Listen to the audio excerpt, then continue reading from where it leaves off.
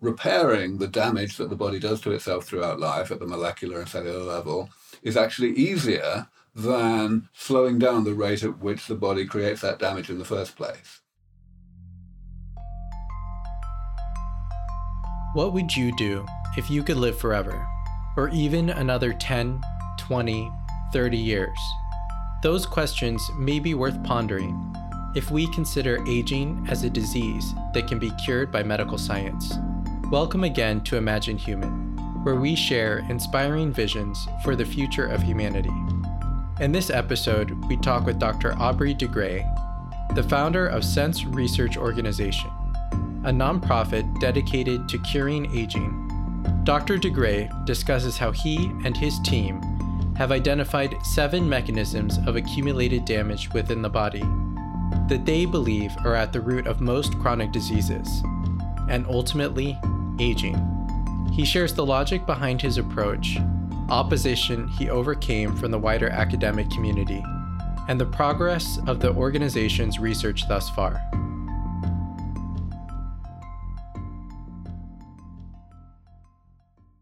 So we're glad to have you here, Aubrey. Thank you. To tell us a little bit more about your research foundation as well as the great work that you're doing to combat aging. Sure, I'm delighted to. Yeah, so we're sitting here in the headquarters of Sense Research Foundation in Mountain View, California. This is the epicenter of the emerging rejuvenation biotechnology industry. That's a nice pompous way I like to say. So basically, yeah, we're interested, obviously, in doing medical research to develop new therapies that will bring aging under better control, will keep people more functional, both mentally and physically, in old age. And we believe that there is pretty much no limit to the extent to which that can be done. In other words, that in due course, it will be possible to keep people, both mentally and physically, in a state comparable to young adulthood, however long ago they were born. That's what we're trying to achieve. The essence of how we're trying to achieve it is based on some ideas that I first put forward nearly 20 years ago now, which essentially revolve around the realization that repairing the damage that the body does to itself throughout life at the molecular and cellular level is actually easier than slowing down the rate at which the body creates that damage in the first place.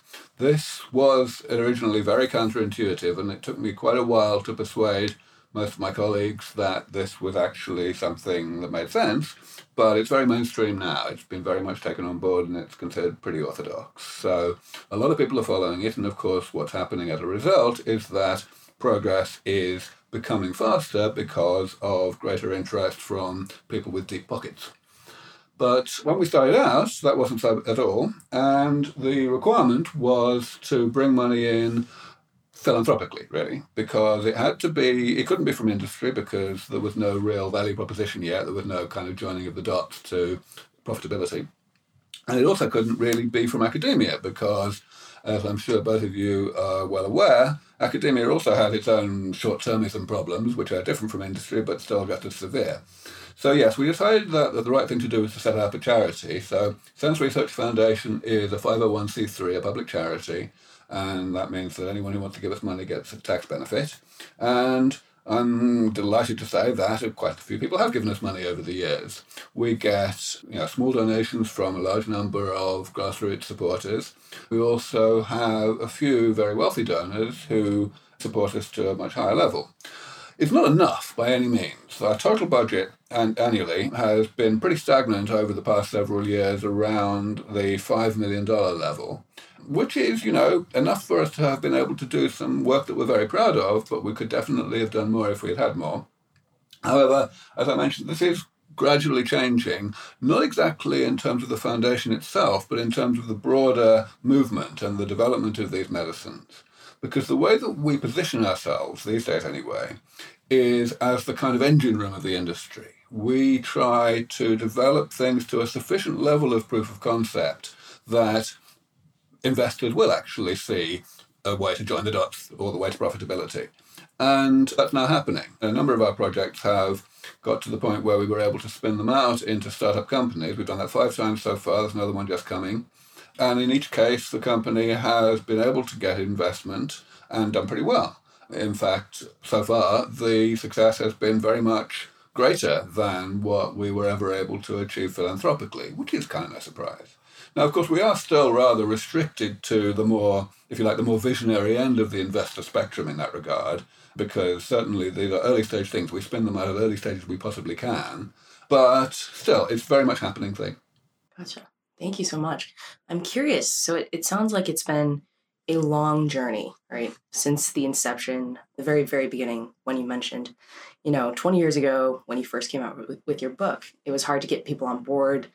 What was the tipping point for you? Was there when did things start kind of clicking? Well, I wouldn't say that there was a single tipping point. You see, the thing about doing this comprehensive damage repair is that, kind of by definition, it's a divide and conquer strategy, which means that if some scientist is inherently skeptical about it, then even if you make a bit of progress in one area, they're always going to say, oh, well, that was the easy one, Mm-hmm. Conversely, if people are optimistic in the first place, then they're going to carry on getting more optimistic, and so on. So, yeah, I guess, when I started out I actually had the kind of big eureka moment in the year 2000. I started out talking to people who I thought would be open-minded, but who were also very knowledgeable, and it worked out pretty well. I, tried to get them to demolish the idea, and they were unable to do that. So that gave me encouragement.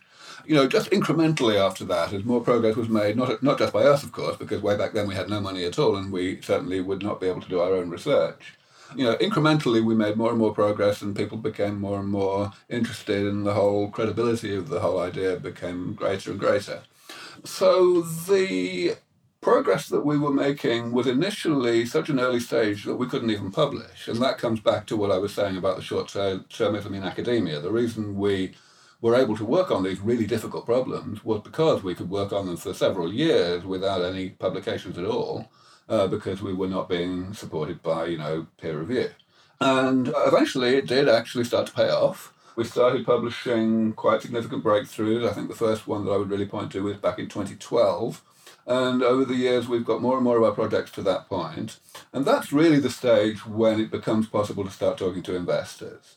Of course, not only investors, also academics. Some of the projects we've been working on are in areas that the academic specialists in the area had just basically given up on because they just thought they were never going to be possible, and we've kind of, unbroken that logjam, which is nice.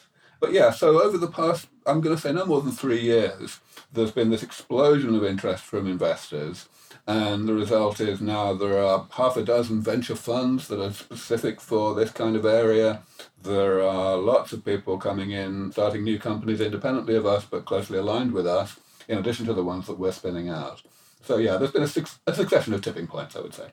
In terms of this breakthrough, can you speak a little bit more about that, and specifically which of your 7, categories that you relate to aging does this one fall under? Sure, yeah. So, 2 of us spin out in the area of molecular garbage inside the cells.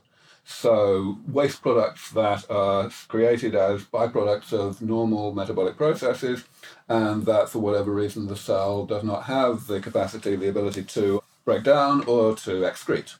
So of course that means that the waste product accumulates, and eventually there is too much, and the cell starts to have impaired function. That turns out to be the main driver of some of the most important aspects of aging, such as atherosclerosis, which is of course the number 1 killer in the Western world, and also macular degeneration, the number 1 cause of blindness in the elderly. So in both cases, we were able to apply successfully the approach that I first put forward back in 1999, just before I came up with the kind of grand scheme of sense, which was to identify other species that are able to break down these waste products. In general, the other species will be bacteria, so of course the purpose of breaking those waste products down is that the selected function is not in order to live long, but rather in order to extract energy or as a carbon source or a nitrogen source or whatever. But that's fine. It doesn't matter why the gene exists. If the gene exists to create an enzyme that has this function, then in principle we could put that gene into human cells, and we would thereby augment the catabolic capacity of the cells, and the toxic thing that eventually causes these problems in old age would no longer accumulate, and therefore we wouldn't get those problems. Now, of course, it's a lot harder than that in reality, not least because the typical location of these waste products in human cells is the lysosome, and bacteria don't even have lysosomes. And there's a whole bunch of tinkering that has to be done in order to make such genes actually work in a human context.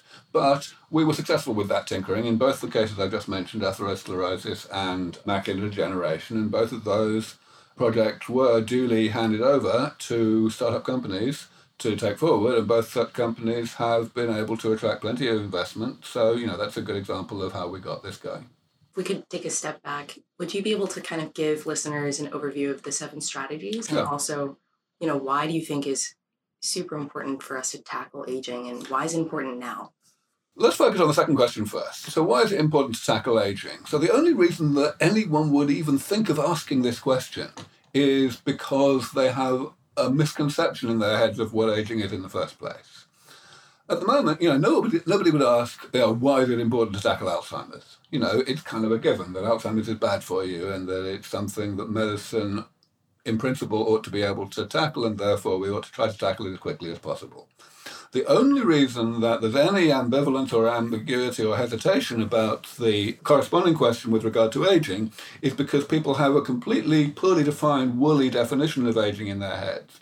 They think of aging as some kind of thing that's separate from the so-called diseases of aging, like Alzheimer's or atherosclerosis.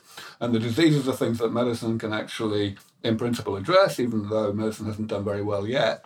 Whereas there's this magic nebulous thing called aging itself, which is somehow not like diseases at all, and it's kind of natural and inevitable, and, it's like fixing it with medicine would be like creating perpetual motion, which is complete and absolute nonsense. The only thing that really distinguishes the so-called diseases of aging from aging itself is semantic. It's the fact that we have chosen to give certain aspects of aging disease-like names. Now, you may ask why we've done that and why the, resistance to the actual truth of this matter is so pervasive and so entrenched. And I believe it's purely psychological that we kind of don't want to get our hopes up about aging, about the medical elimination of aging. And therefore, we have to find some way to put it out of our minds and make our peace with it. And the only way we can do that is by making it a smaller problem, by carving off bits and saying, okay, well, we'll decide that these things are bad because we can pretend that they can be cured, which is, very, very problematic. It's problematic at many, many levels. First of all, even in terms of medicine, for these so-called diseases, it makes people try to develop cures for them in analogy with the cures that we might have for infections, which is a completely wrong-headed approach. But anyway, yes, enough of my rant. The things that we're doing, well, as I say, the concept is all about repairing damage. So restoring the structure and composition of the body at the molecular and cellular level to something like how it was at an earlier age, in particular how it was in young adulthood. Now, in order to do that, you don't have to understand all that much about the mechanics, the actual processes of how the damage, how the changes, those structural changes occur in the first place, which is actually a huge advantage, being able to sidestep all of our huge ignorance about the complexity of metabolism. But what you do have to do is characterize what the damage is, to actually describe, what are the molecular and cellular differences between an older person and a younger person that contribute to the older person having less long to live. And it turns out that we seem to be able to do that rather exhaustively. I thought about this back in 2000, and I came up with a kind of taxonomy of damage, a kind of, a way to classify all of the various things that we knew that do change with age and that eventually contribute to ill health into a small number of categories. It ended up being just 7 categories. And these categories are, they sound very big and perhaps, unproductively big. Things like cell loss, which is just cells dying and not being automatically replaced by cell division. But actually it turns out that these categories are useful, even though they're rather broad, simply because the approaches that I was able to put forward for repairing them, for restoring the situation to how it was at a younger age, are very generic. So in the case of cell loss, it's just stem cell therapy. After all, that's what stem cell therapy is, right? You just put cells into the body that have been pre-programmed in the lab to know what to do, to divide and to differentiate so as to replace the cells that the body is not replacing on its own. And it's the same with all the other things. The thing I was mentioning a moment ago about waste products inside the cell, the generic idea is to give the cell extra enzymes that can break down these waste products. And there's a particular way of identifying and discovering these enzymes. this was a useful classification, and it continues to be useful. And of course, at the beginning, the first question was, well, is this classification really exhaustive, or are we still at an early stage in finding out all the various types of damage that accumulate? But I was pretty optimistic, even right from the beginning, that no, we were not at the beginning, that we were pretty much at the end of that, simply because all of these 7 categories that I was highlighting had been major topics of study within the world of the biology of aging for at least nearly 20 years by the time I started thinking about all of this. And now it's twice that long. And still the classification is holding up. I seem to be getting away with it. Which is, I mean, it's only circumstantial evidence, of course, but it's pretty damn strong circumstantial evidence that we really don't have any big, bad black swans coming up, any things that are going to be radically different and are going to need a radically more difficult approach that will kill us on schedule, even if we fix all the 7 things that we're currently talking about. So obviously the human body and biology itself is incredibly complex. So I'm sure that you've received a lot of, criticism, support, and all degrees in between. What is an instance of some large pushback that you've received regarding this particular theory? Well, let's talk about the pushback that I received from the gerontology community early on, before they really understood what I was saying. That was quite important because it arose from the real, early origins of gerontology. People 100 years ago or more had a clear idea that aging was bad for you and that they would like to fix it. This whole, misconception of the difference between aging itself and the diseases of aging had not really embedded. So, people were a good deal more sensible about those things. And they tried to attack the various components of aging. But they tried to do it one disease at a time, And it became pretty apparent fairly quickly to at least some people that just wasn't going to work because there were just too many things that went wrong with people late in life. And furthermore, they went wrong at more or less the same time, which means they would interact with each other and exacerbate each other. And it was just, a non-starter to try to fix all of these things. It was a kind of whack-a-mole thing.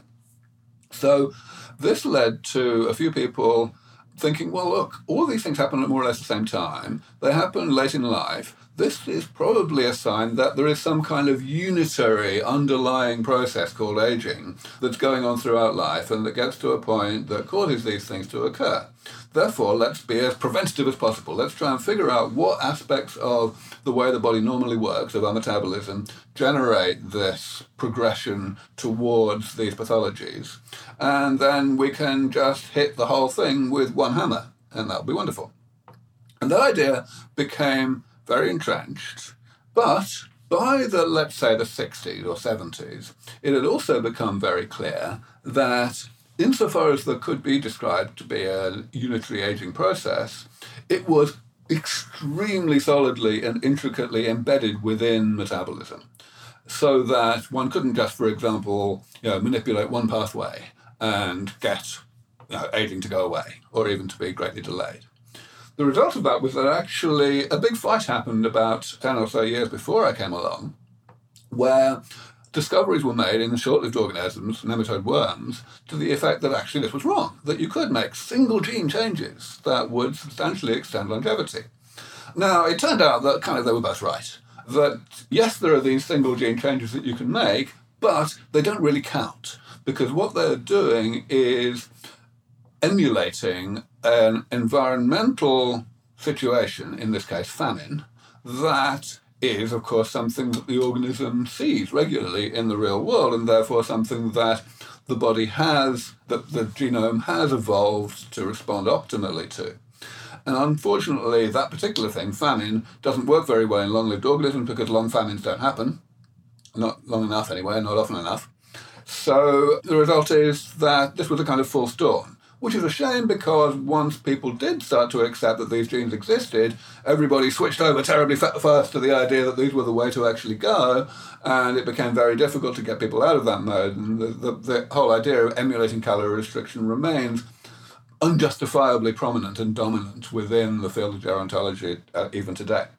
But anyway, so what happened was that when I came along and said, well, here's this divide and conquer approach, the attitude from a lot of gerontologists was, oh dear, this person's just going back to the original geriatrics idea that is too whack-a-mole and it's never going to work.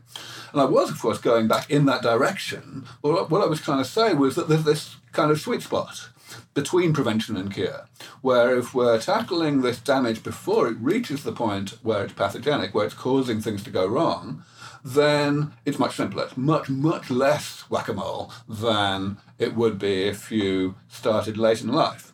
I mean, really late in life. And eventually I was able to get that message across. So kind of in summary, you're saying there's no single silver bullet and there's no holy grail. It's rather a series of holy grails and almost an ecosystem of different therapies. That's right. But if you intervene early enough in that process, namely at these various types of lifelong accumulating damage, then it's still an ecosystem, but it's a manageable ecosystem. The complexity is not out of sight. So you see us kind of throughout our lives receiving therapies, going to a doctor, maybe a gerontologist specialist that is, when we're 35, we're told by our standard care physician that, you should go see a gerontologist who will, give you a variety of therapies specific to you that will... Well, first of all, let's deal with the specific to you part. It's probably not going to have to be that way. It's probably not going to have to be all that personalised. What we must remember about personalised medicine is that it's a stopgap. You only have personalised medicine when the generic medicine doesn't really work and you've got to optimise it somehow to be as good as possible for the individual. We don't have personalised polio vaccines because we don't need them. The generic thing just works, right? And it's going to be the same here. The reason it's going to be particularly the same is because everybody gets the same types of damage. So, of course, different people get different pathologies late in life, but that's only because of really rather small differences in the relative rates at which these various types of damage accumulate. The actual nature of the types of damage is the same for everybody.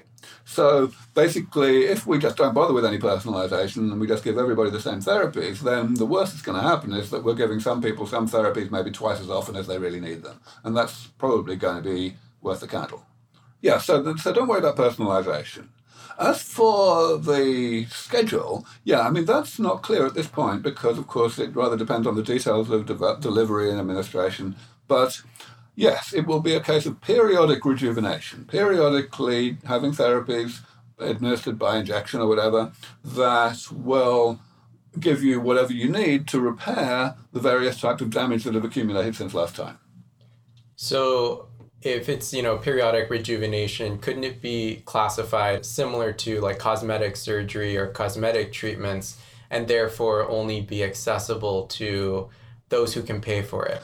Good question. So, of course, cosmetics are often, especially expensive ones, available only to the wealthy. And indeed, life-saving treatments are generally available only to the wealthy. But there's a reason for that, namely that they don't basically work. Cosmetics are called cosmetics because they're cosmetic. They don't really work. And, of course, life-saving treatments for the elderly also don't work yet. They only very modestly, if you're lucky, will postpone the ill health and keep you alive in a poor state of health. And that's not terribly interesting to most people. So there's no electoral pressure to, pay for these things from taxation. Therapies that do work, it won't be like that. Even in a really tax-averse country like the USA, absolutely perfectly clear that it'll be impossible to get elected unless you make sure that these things are available irrespective of ability to pay, to everybody who's old enough to need them. And even if we ignore the electoral side and the humanitarian side, just think about the economics, it's also clear because these therapies, of course, will keep people in a state of health that's compatible with continuing to contribute wealth to society, which means that economically, just from a completely mercenary perspective, they will pay for themselves in no time at all. Which, putting it the other way, means that it would be totally suicidal economically for any country not to make these therapies available. Thank you. Yeah. That's a very thorough answer. Yeah.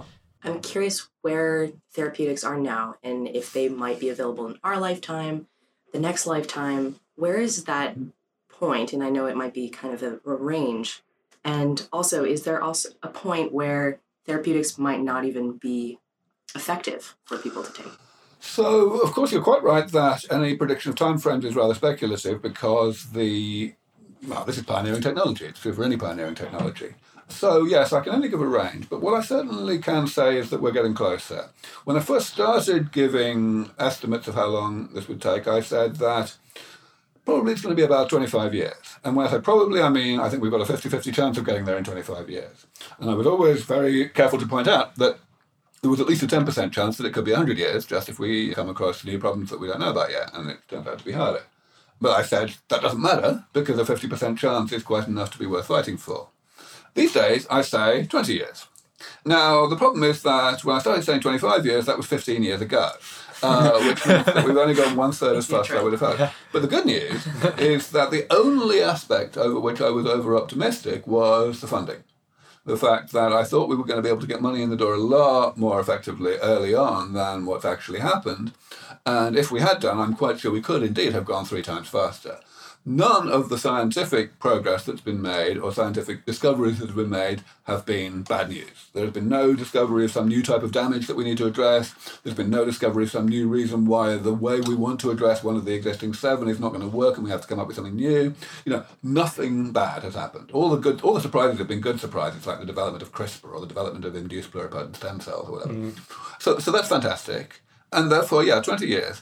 But it could be faster. Some things do go faster than the experts expect. And so, the main thing is that we've just got to try as hard as we can, because every day that we bring forward the defeat of aging is going to be 100,000 lives saved. It doesn't matter which day it is, really. I don't think we'll ever get to a point, where something is untreatable. In fact, I think that it's quite likely that the rate at which we will continue to perfect these therapies will be sufficient that we will essentially stay one step ahead of the problem, even for people who are, already in middle age or older when the first therapies come along. Because these therapies, when they rejuvenate you, they will effectively buy you time, not just the time before you get back to being biologically as old as you were when you had the therapies. You will get back there because the damage that the therapies can't yet repair because they're not perfect will eventually accumulate. But by that time, the therapies will have improved, so some of that damage will be repairable, and so on. And I believe that we are pretty much 100% certain to maintain that rate of progress, to improve the therapies faster than time is passing, starting from the first generation therapies that I think we're going to have in 20 years. So this is kind of a personal question, but if you could live another 100 years, what do you think that you'll be doing then? Do you think that you'll still be advancing all of these therapies, nanorobots in the future that are editing our cells in real time? I don't know. There's also a really good podcast with you and Joe Rogan.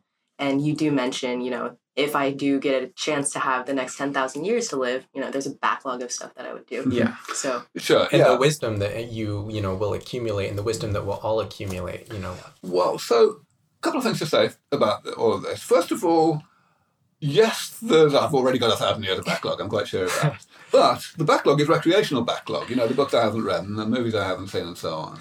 In terms of what problem I would want to work on, it would always be a problem that was somehow being neglected by other people. And there may just not be problems that are being neglected by other people. Today we have this fatalism about aging, and we also have fatalism about other things like climate change and so on. But I think, actually this is what I said in my TED talk back in 2006, because it was the right kind of audience to say this kind of thing too, that, fixing one of these problems will empower humanity. It will get people to aim high and to realise that all the other problems, even the really hard ones like world peace, are actually, within reach. And so, I may be able to just stick to recreation. As to, people often ask, how long do you want to live? And I've become frustrated with that question. You can probably tell that I've become frustrated with quite a lot of questions. But that one, it's such a crazy thing to have an opinion about. My favourite answer these days is, it's like having an opinion about what time you want to go to the toilet next Sunday. You may have an opinion about what time you expect to go to the toilet because of habit, but that's a different question. What time you want to go, of course you're not going to have an opinion on that because you're going to have better information on the topic nearer the time. And, it's exactly the same. I haven't the faintest idea whether I want to live to 100. I just know that I'd rather like to be able to make the choice when I'm 99 rather than have that choice progressively removed from me by my declining health. If, let's say, you had a second life, a different alternate universe, and you're working on another topic of interest, not aging, what would that be? Well, of course, that is exactly what happened. I was in another universe until my late 20s.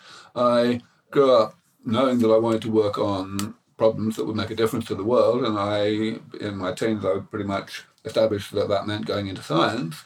When I was 15, I started programming and found I was good at it, and that led me rapidly to decide that I wanted to work in artificial intelligence research, because for sure, I felt that one of the biggest problems in the world is the problem of work. The fact that, we have to spend so much of our time doing stuff that we would not do unless we were being paid for it. And so we should fix that really with automation. And so that's what I did quite successfully for several years after my degree, my undergrad degree with computer science. But during that time, I met my ex-wife, who is a biologist, and she's a lot older than me. She was already a full professor at UC San Diego when we met. She was on sabbatical in England. Through her, not only did I accidentally learn a lot of biology over the dinner table, but also I gradually, after a couple of years, began to find out that she wasn't interested in aging. And in fact, the biologists I was meeting through her were also not interested. And this had just never occurred to me, completely never occurred to me, that anyone could possibly not realize that aging was the world's number one problem. The only reason I hadn't worked on it was because I had never established that I was a particularly exceptional biologist, the way I felt that I was a pretty good programmer. And so I thought, well, the biologists are going to get on with that, I'll do my thing. But when I found that wasn't happening, I thought, well, fuck, this is like, I've got no choice, I've got to switch fields. And of course, I was already aware by that point that research is a very transferable skill, that, having established that I was pretty good at working on very hard problems in one field, I knew that I could do it in another field. And furthermore, actually, that I had a chance of making a contribution pretty quickly because, that often happens in science when people switch fields because they're not so encumbered by the conventional wisdom. And sure enough, it was very helpful. There's no question that I was able to have a bunch of ideas over my first few years that I probably wouldn't have had if I had spent my whole career as a biologist. You dedicated to your life and you knew that you wanted to work on, solving the world's largest issues. I guess, what kind of is second in line in your mind? Well, of course, that changes all the time because, progress gets made in these issues. So, I've kind of kept one eye open on artificial intelligence over the years, just because it's what I used to do, and I know a lot of people in that field. But I'm beginning to think that it's going to be, that it doesn't need my help anymore, shall we say. Progress is being made at a very much more rapid rate now. People are understanding how to use techniques that had been given up on until only, let's say, less than 10 years ago in machine learning. And it's working spectacularly well. So I'm kind of, beginning to relegate that one. And, well, as I say, I'm not in any danger of being able to declare victory with regard to aging anytime soon. So, it kind of would not be a good use of my time to try to form an opinion about what I might switch to.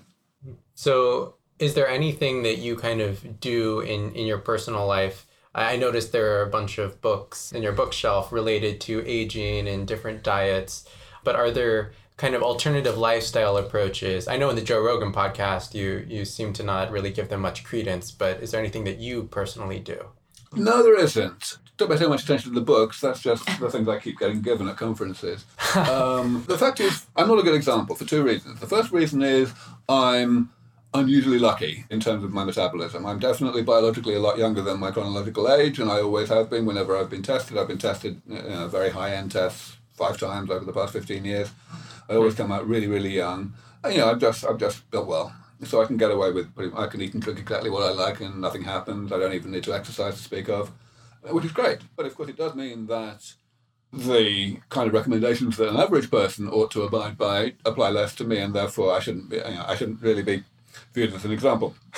The other thing is, of course, my lifestyle consists of a ridiculous amount of long-distance travel, and the result is I don't get nearly enough sleep, and that's definitely bad for one's aging. I figure it's a net win, I'm probably hastening the defeat of aging by a larger margin than the amount I'm shortening my life. But again, sleep is important. Gotcha. So a race against time. Something like that. The tests that you mentioned, what are they? Oh, yeah. Quite elaborate. So, okay. These are things that I've been able to get... Would I be able to, Yeah, should we get tested now? These are things that I've been able to get for free, but they normally cost like $10,000. And they're very, very comprehensive. You spend a day or maybe two, maybe they test 150 different things in your blood, all manner of physiological and cognitive assessments, and they just try to put it all together. And of course, they give you this huge report, 50 pages of data so that you can pick it apart in your own way.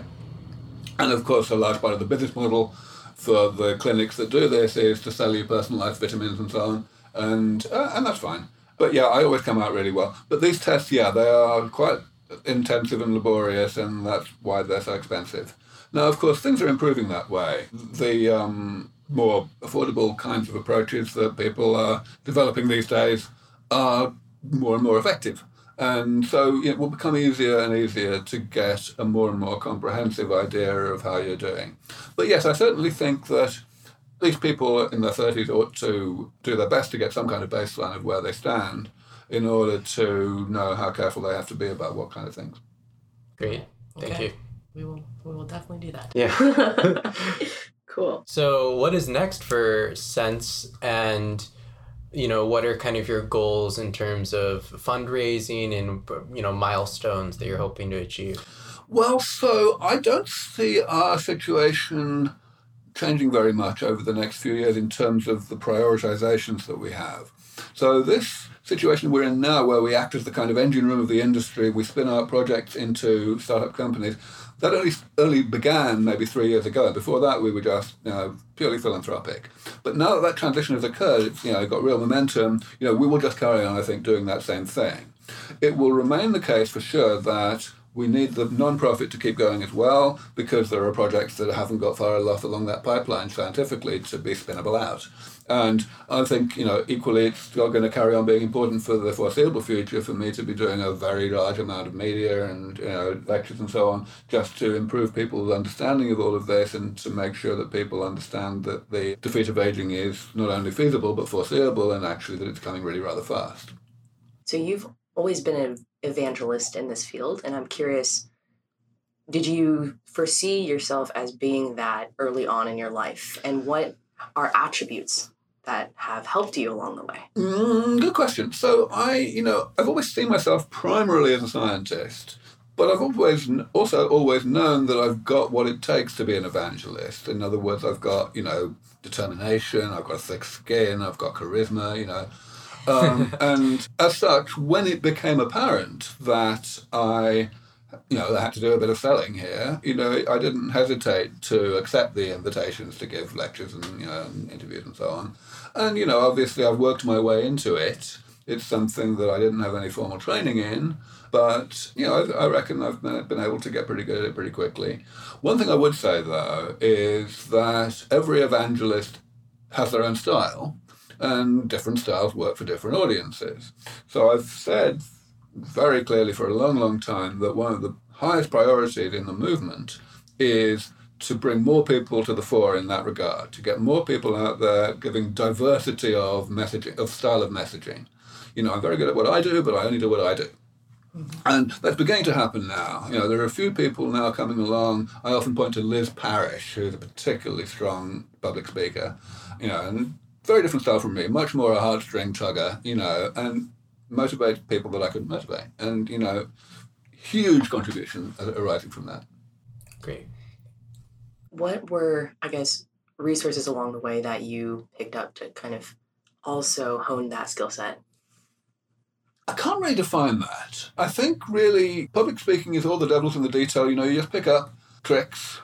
Not even particularly necessarily tricks that you could articulate. I'll just occasionally have a new idea of a way to answer a question that's more persuasive than the answer I was using before. It's just accumulating over time. Cool. Well, we really appreciate it.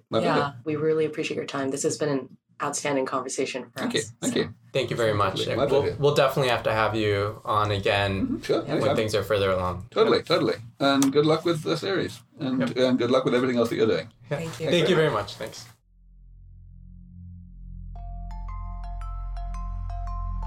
Thank you for joining us on this episode of Imagine Human. Please share the episode with any friends or family that may be interested in the topic area. And don't forget to subscribe if you haven't already. We are grateful to our listeners who have provided feedback on previous episodes. We plan on delivering more regular content this year, so look out for our episodes in your favorite podcast app. For additional feedback, or if you would like to get connected with any of our guests, please reach out to the Imagine Human team at team@imaginehuman.com. Thank you very much.